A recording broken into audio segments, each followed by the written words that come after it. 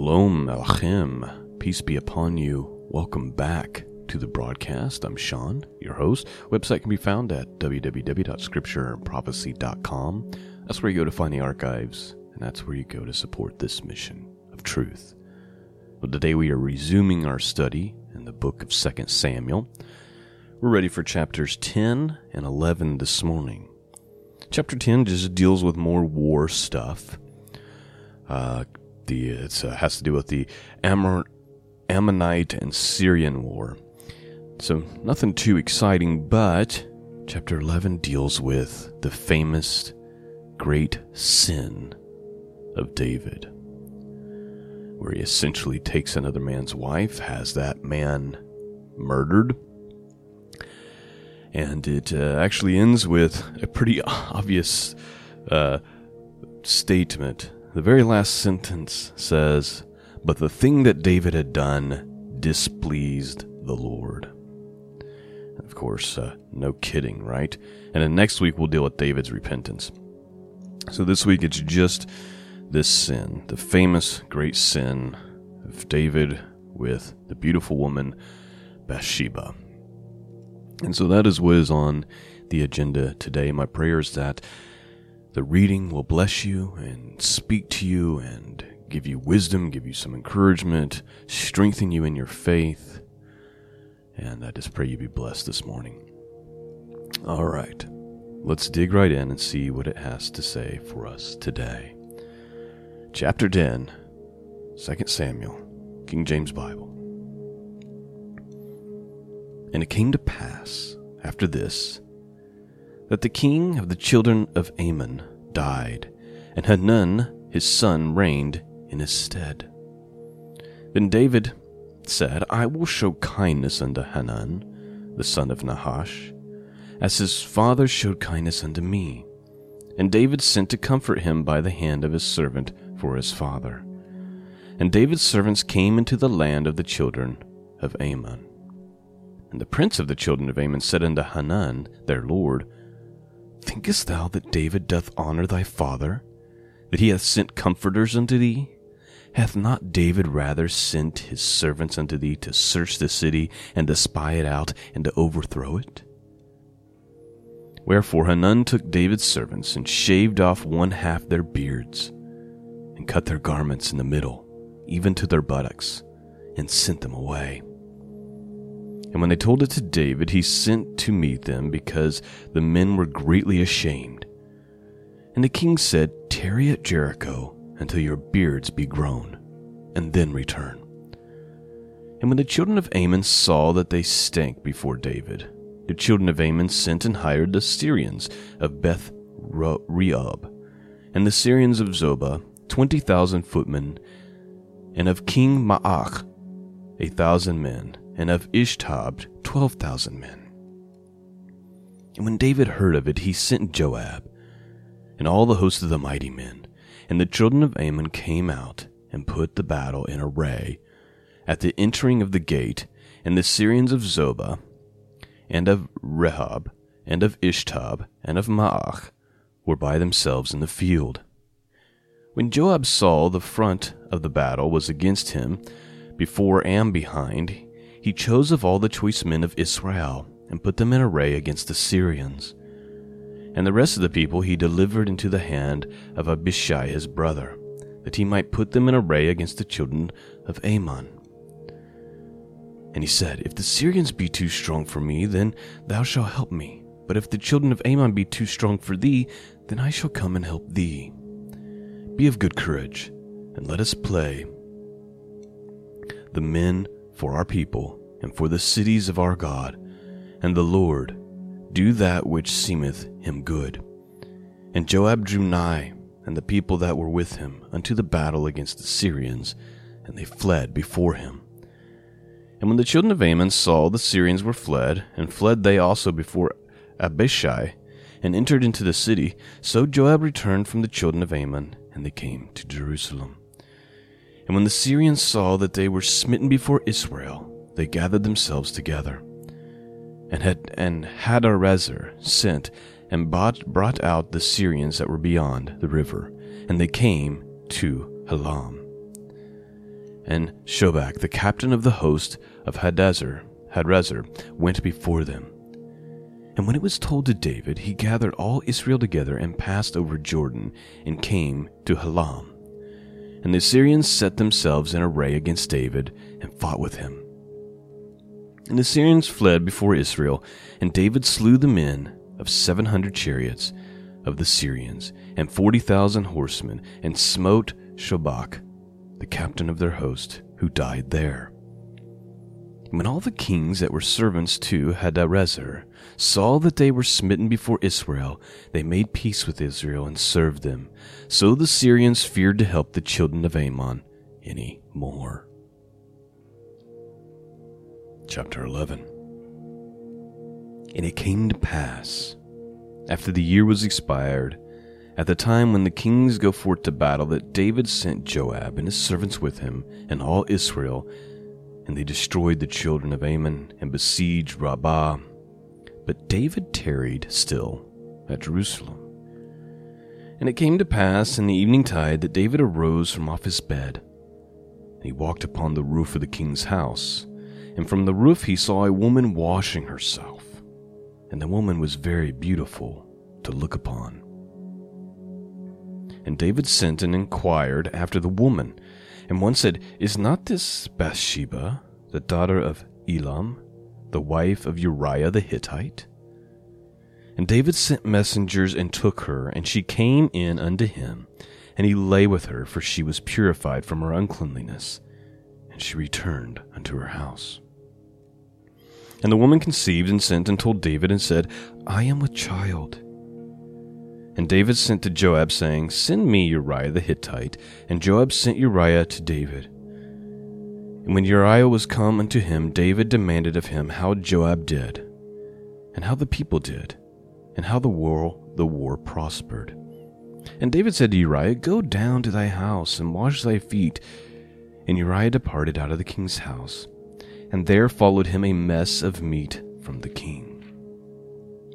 But Uriah slept at the door of the house of the king's house with all the servants of the Lord, of his Lord, and went not down to his house.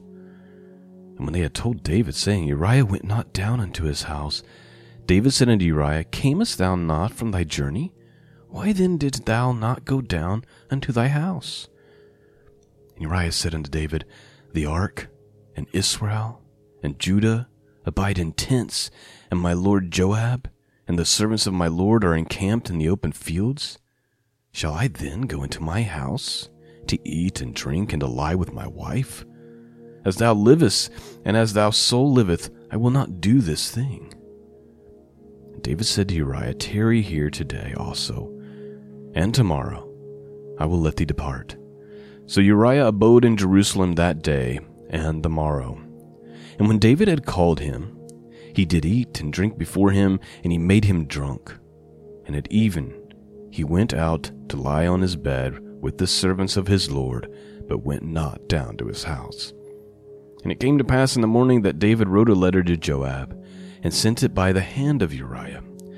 And he wrote in the letter, saying, Set ye Uriah in the forefront of the hottest battle, and retire ye from him, that he may be smitten and die. And it came to pass, when Joab observed the city, that he assigned Uriah into a place where he knew that valiant men were. And the men of the city went out and fought with Joab, and there fell some of the people of the servants of David, and Uriah the Hittite died also.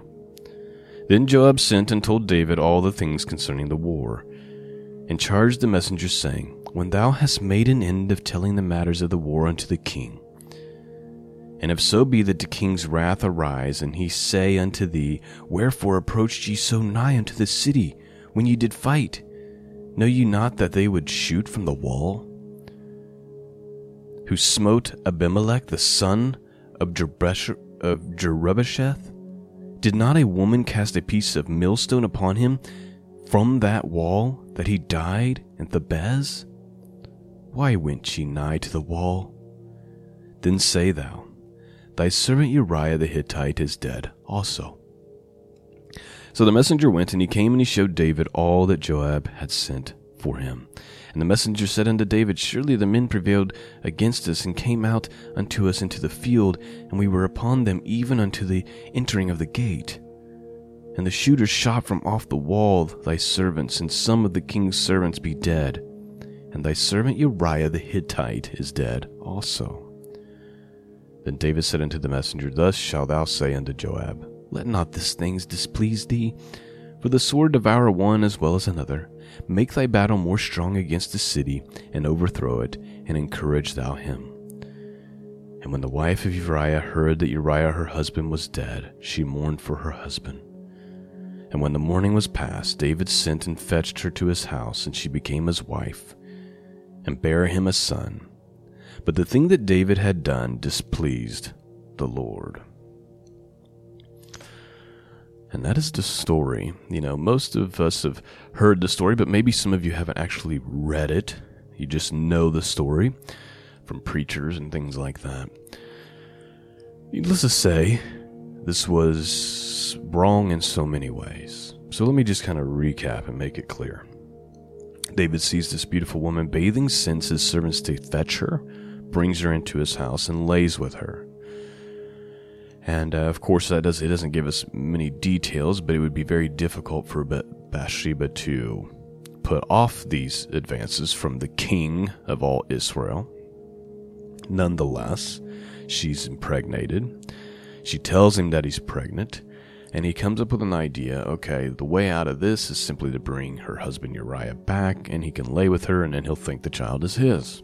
Brings Uriah back, but Uriah refuses to do unrighteousness. He refuses to go enjoy himself and lay with his wife because he says, man, the ark is in a tent.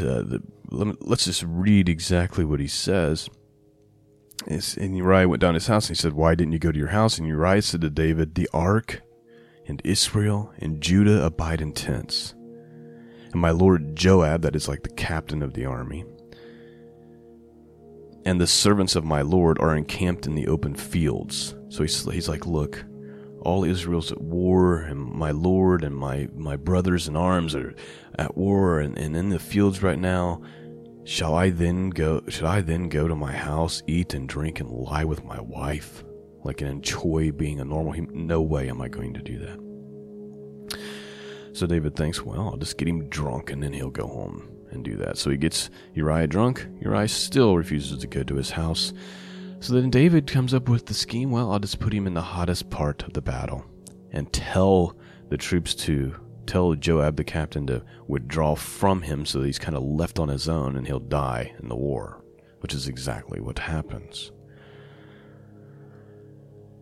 And then Joab sends word back to the king.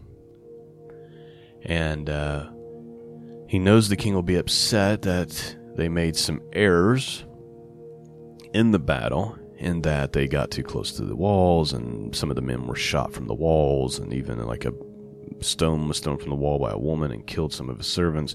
But he says, when David gets all worked up about this and upset, say, hey, your servant Uriah the Hittite is dead also.